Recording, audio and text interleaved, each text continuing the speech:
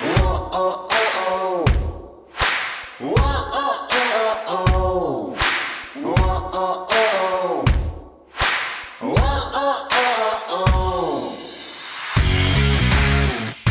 recording. This is a Protectors podcast. I got J.B Stevens today. We were just doing a lot of talking offline like I usually do with the podcast. And I just have to hit record. And we got to get going into this, man, because JB's got an excellent background, a very diverse background from law enforcement to military to not just writing fiction, but writing nonfiction, poetry. And it just, you give this guy a pen or a keyboard and he's writing something. Does a week go by that you're not writing something? No, I had an article come out today with Mystery Tribune about crime fiction and the importance of the first line crime fiction. So Mystery Tribune's a large mystery publisher. So every day something comes out. What's first line crime fiction? No, I said it's a large crime fiction publisher, Mystery Tribune. Yeah, but what was your article about? Oh, excuse me, the first line. So I have a recurring column called The First Line with Mystery Tribune, and the format is a author sends me just the first line of their story, book, whatever. I don't care. I read it and then I give my thoughts, kind of like if you've ever read like reviews of a wine. It's almost like that. Like this is what I got from this line. Then the author, after I've done my thing, the author sends me, some of them is this much, some of them is this much, what their goal was with the line. And then we kind of see whether what I got from it and their goal line up. Sometimes it's dead on. Sometimes what I get is not at all what the author intended. So it's fun. It's kind of like a game. The authors seem to like it. I enjoy it. So yeah, it's fun. Mystery Tribune, The First Line, J.B Stevens. I'm gonna have to check that out, man. I love that concept. Yeah, it's really fun. That sounds like a podcast right there. Like The First Line, and then you talk about it, then you bring the author in, and then your whole conversation is about the book. We're going to do that today about your book. Give me the first line of, let's not even get into it yet. We're not going to talk about a therapeutic death yet, but we are going to talk about that first line. So, JB, you have a very diverse background, joining the military post 9/11. And I always equate that to, like, me, I was a pre 9/11 baby. I was 90s. I was an enlisted guy, got recalled back post 9/11 and did a tour in Iraq in 2006. I was an infantry captain as well. Probably didn't see or do as much as you did. But the thing is, knowing after 9/11, when you join, you're going to go to war. I always give a lot of props to people. Now, were you enlisted initially, or did you just go straight officer? No, books is the key to all this. I read The Lords of Discipline, and I was like, oh, I have to go to the Citadel. I have to go there. So I went to the Citadel, and I was a senior private. I tried everything I could do to be Will McLean. Then I read We Were Soldiers once, and I was like, oh, I have to be an infantry officer. So I enrolled in the Army program. Everybody in the Citadel has to do some military program, and I was fortunate. It's a bunch of tests. It's hard to get infantry out of ROTC, but I did. So then I was an infantry officer. That's, the Citadel, the Lords of War, Lords of Discipline. Yeah, that was an excellent movie back in the day, man. I never saw the movie. I heard, but the book was awesome. You are a bibliophile. That's what they call someone who loves books, right? Yeah, I'm a big fan. I'm a big fan of the books. And I had to laugh. I was reading one of your interviews from before, and you said, like, when you got in trouble as a kid, it's not like nowadays I take my kids, computer away, their iPhone or whatever. Your dad would take your books away. Yeah, my dad owns a body shop, and he didn't really get the book thing. So yeah, he would just take books from me. I'd be like, Dad, I told the teacher you took my books, and they said that you're not supposed to do that. And he's like, well, you're going to behave now, aren't you? Yeah. So then I behaved.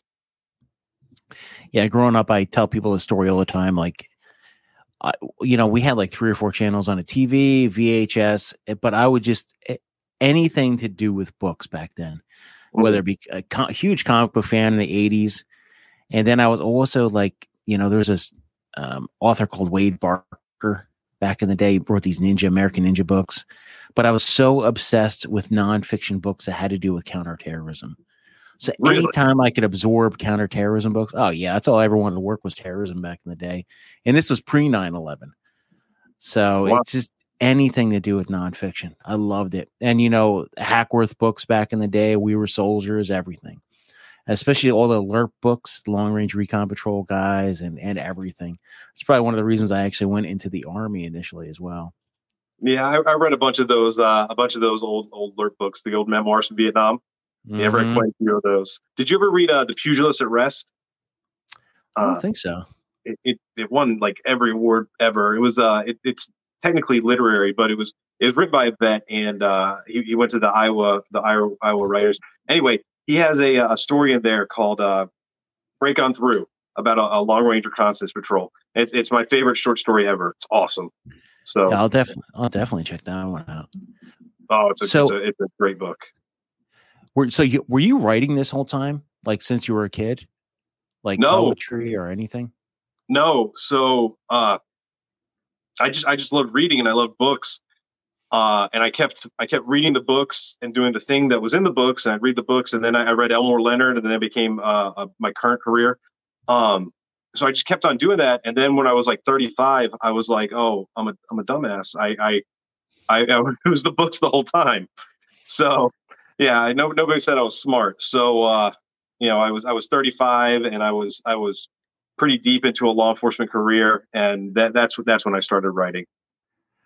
Oh, that's awesome, man. Yeah, I didn't start writing until about 4 years ago. Yeah, that's been about 4 years. Yeah. And now I love it. I love writing op-eds. I like writing anything. It could be, anything. And now, I'd love to write a fiction book. So, what's the difference between you and having this diverse background is when you're writing a fiction book is putting that into the books. So let's talk a therapeutic death, and let's talk about that first line. I want to hear it. I got it. If you could figure it out, if you have the book handy. Yeah, I'm sure somewhere. I have not read the book yet, and if I want to key off of what I think the book is about with the first line. So it's a short story collection. So the first sorry, I'm going to the wrong. Went to my work email instead of my personal email. It's a short story collection, and there we go. It's a short story collection focused mostly on crime. There's a good bit of military stuff in there as well, and a bit of comedy. So I've won contests in fiction, comedy, poetry, and war poetry, and then I've published comedy with Points in Case, which is the Second City's digital division. So I published comedy with some really big venues as well. But crime fiction is kind of my main focus. So anyway, the first story in A Therapeutic Death is called "To Keep a Secret," and it's pretty short. If you want, we could do the whole story, or we could do just the first line. Let's do the whole story. All right. So yeah, this is a flash fiction piece, and it's called "To Keep a Secret" from A Therapeutic Death. Keith met Barry at the Waffle House near Cherokee in western North Carolina's Appalachian High Country. Inside, it smelled of frying bacon. Clapton's River of Tears played from hidden speakers. The two men hugged, sat, and ordered from a fleshy waitress with nicotine-stained fingers. After she left, Barry talked. "You think any more about my plan?" "It's not the right move," Keith said. "You owe me," Barry said. "Yeah, but how many times do I have to pay?" "As many as it takes." "I'm not a drug dealer." "I'm not either. I just need the money. You know what I'm doing for cash. I don't even like it. I hate men and I hate myself." "Who likes themselves? You're grow up." He sipped coffee. The grounds stalled in his mouth.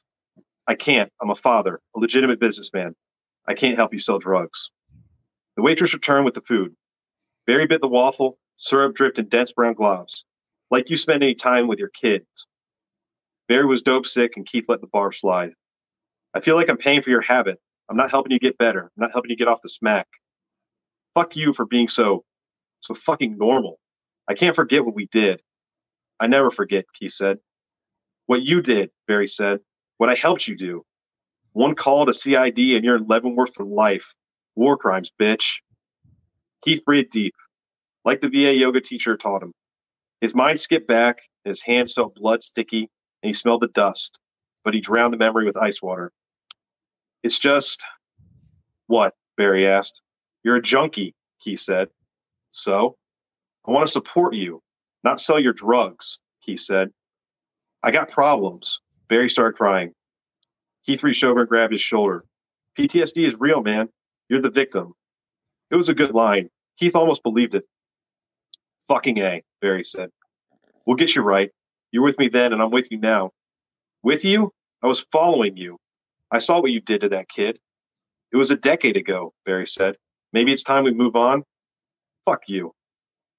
Barry was the best of them. Pure soul. Keith's chest ached. He knew he was wrong. Here's the deal, Keith said. I got you a fit coat. And tomorrow I'm getting you a room. Tomorrow. Why tomorrow? I have to have time to get the cash. Why? Keith asked. So my ex doesn't see the credit card statement and think I'm fucking whores, Barry said. Again? Touché. Barry frowned. Are you talking shit about how I earn my money? No, I don't care that you're a prostitute. Whatever. After the hotel? After the hotel, he said, I'll get you in rehab. You're going to kick the junk, and then I'll get you on with my landscaping crew. I should be leading that crew, Barry said. Not on the squad. You fucking owe me. That's why I'm hooking you up with this coat. My life depends on your silence. You're damn right. The motel's near the lake, Barry said. Meet me by the Chihuahua Dam tomorrow at 2. That's in the middle of nowhere, Keith said. I don't want my ex or people seeing us. They're up and down those hollers. The fuck am I supposed to do tonight? That's why I got you this coat, to take care of you. Keith held it out. The coat was nice. Notch lapels, navy blue. There's cashmere in the blend. He bought it at some cheesy surplus store with Fortunate Son playing on repeat. The place was full of rednecks lying about their time in the shit. Keith ushered Barry into the deep blue embrace. It flowed and rippled down his reedy frame. The coat would take care of Barry. The coat was true. Barry smiled. Thanks, brother. They hugged. Barry felt like an inflated football with sticks inside. Heroin was evil. Barry needed peace. Keith was ready to help him. This was the best way. Keith looked out over the Chihuahua Dam, concrete, alone. The river thundered below like a kid's nightmare monster. Barry walked out of the forest, smiling. Are we good? We will be, Keith said. They hugged. Keith pushed. Barry screamed, fell off the dam and banged into the river. The splash echoed. Rapids covered his head. The coat made swimming impossible. Keith thought of that kid bleeding in Baghdad sand and realized Barry never had a chance. Keith dropped the yuppie special fly fishing rod he'd taken from the Asheville prick that turned Barry out. Peace and punishment, clean. When the sheriff found the clues, it'd all be clear. Western North Carolina had so many drownings. Keith wondered if anyone would even care. Barry was just another white trash junkie vet, drowned in the middle of nowhere, strung out and alone. Relief surged and the problem was over. He did the right thing and he knew it. It was time to go home. It was his weekend with the kid. So there you go. Yeah, I don't think I could have got that from the first line because I'm reading along with. I have your digital version here, and I'm reading along with you as you're going through it. And it's dark. It's dark, but it's good. This show brought to you by Faraday Defense. Head over to shopfaradaydefense.com. The world is definitely getting interesting out there, and we know that. There are people trying to attack your electronics, trying to cipher your information out. Faraday sells some incredible products to prevent hackers, to prevent EMP pulses, to prevent all sorts of electronic intrusion. So check out shopfaradaydefense.com. Also brought to you by Health to the Rescue. Health to the Rescue right now sells made in the USA supplements, including vitamin D, my go-to vitamin D. I take my 2 vitamin D a day and I feel so much better. Check out healthtotherescue.com. Also, every bottle they sell, they give $5 to help fight human trafficking. So check out healthtotherescue.com and shop Faraday Defense. Thank you. And everybody out there, when you read this, and you know, I got this crazy thing called speed reading, and I read a couple other things while I was doing it. I'm like, very intense, and I could see how you have your collection of memories as an officer, as a person who was in war, and as law enforcement. So you're looking at a lot of different aspects of it and putting it into short prose, which I think is perfect. I love short stories. Absolutely. And I love both short stories, nonfiction and fiction. James Patterson put out the book about, walking my combat boots or something with Matt Eversman, which is really good. It's nice, short stories, but they're nonfiction. And this one's going to be really good, man. When do we expect it to come out? Like probably at the end of the month, huh? Yeah, the publisher, it's a small shop and they're great. They're called Shotgun Honey, but they had some problems. It was supposed to be on the 4th, so hopefully any day now. We'll see. Yeah, but yeah, there's war stuff in there. Like I said, I've wrote a lot of comedy. There's some real crazy comedy in there as well, and there's some straight war fiction as well. There's true stuff in there. There's all kinds of stuff in that one. And I do write novels as well. I have an agent, and hopefully they'll get out with some big publisher sooner or later. We'll see. Now, how did you get into writing comedy? So I absolutely love crime fiction. Crime fiction's my thing. And I was reading Joe Lansdale, which is he's funny, but it's still dark crime. And then I started reading Carl Hyacin, who gets like real funny. And then I started reading just some straight comedy stuff, like McSweeney's website, Points and Case. And then I decided that I was gonna kind of combine the two. One of my first comedy things, like I don't think it's in this collection. It was a article from the perspective of Waldo and Where's Waldo. And Waldo has decided that he's pleading his case that he's being harassed and stalked by the people that produce the Where's Waldo books. And he's pleading with society to stop buying these books because they're just harassing him and he just wants to be left alone. And the paparazzi won't stop following him. And he's filed, injunctions and restraining orders. And the guy who writes the book is like a paparazzi dedicated to Waldo, just destroying Waldo's life. So that was my first big comedy publication. My favorite one was one about a group of Mormon missionaries that moved to Miami, and they're doing their missionary work, and then they watch Scarface and they decide they're going to take over the Miami drug trade. So it's interspersed with quotes from the Book of Mormon, mixed with quotes from a rapper called Chief Keef. So it's really fun. So yeah, I love writing that stuff. Yeah, I'm reading through some of these short stories, and they're pretty intense, man. I think this is going to be a good read, and I think you could spur off a big protagonist out of this as someone fighting their demons, whether that's drugs or whether it's something else. Yeah. Yeah, and my novels, some of the characters in there are in my novels, and so hopefully one day, if my agent Nikki over at Hallway Literary can pull it off, fingers crossed, the novels will be out there with a big publisher, and we'll be able to read them. And you won't be the first one to jump into the foray. I mean, Mark Cameron, excellent career, huh? Yeah. Mark and I talk all the time. I was in his book, the one with the Tom Clancy book with the Chinese submarine on the cover. I can't remember the name of it. It's his second to most recent one, and he made one of the characters' code names Bart Stevens, my real name. So yeah, I'm in that one. So yeah, Mark and I talk all the time. He's a great guy.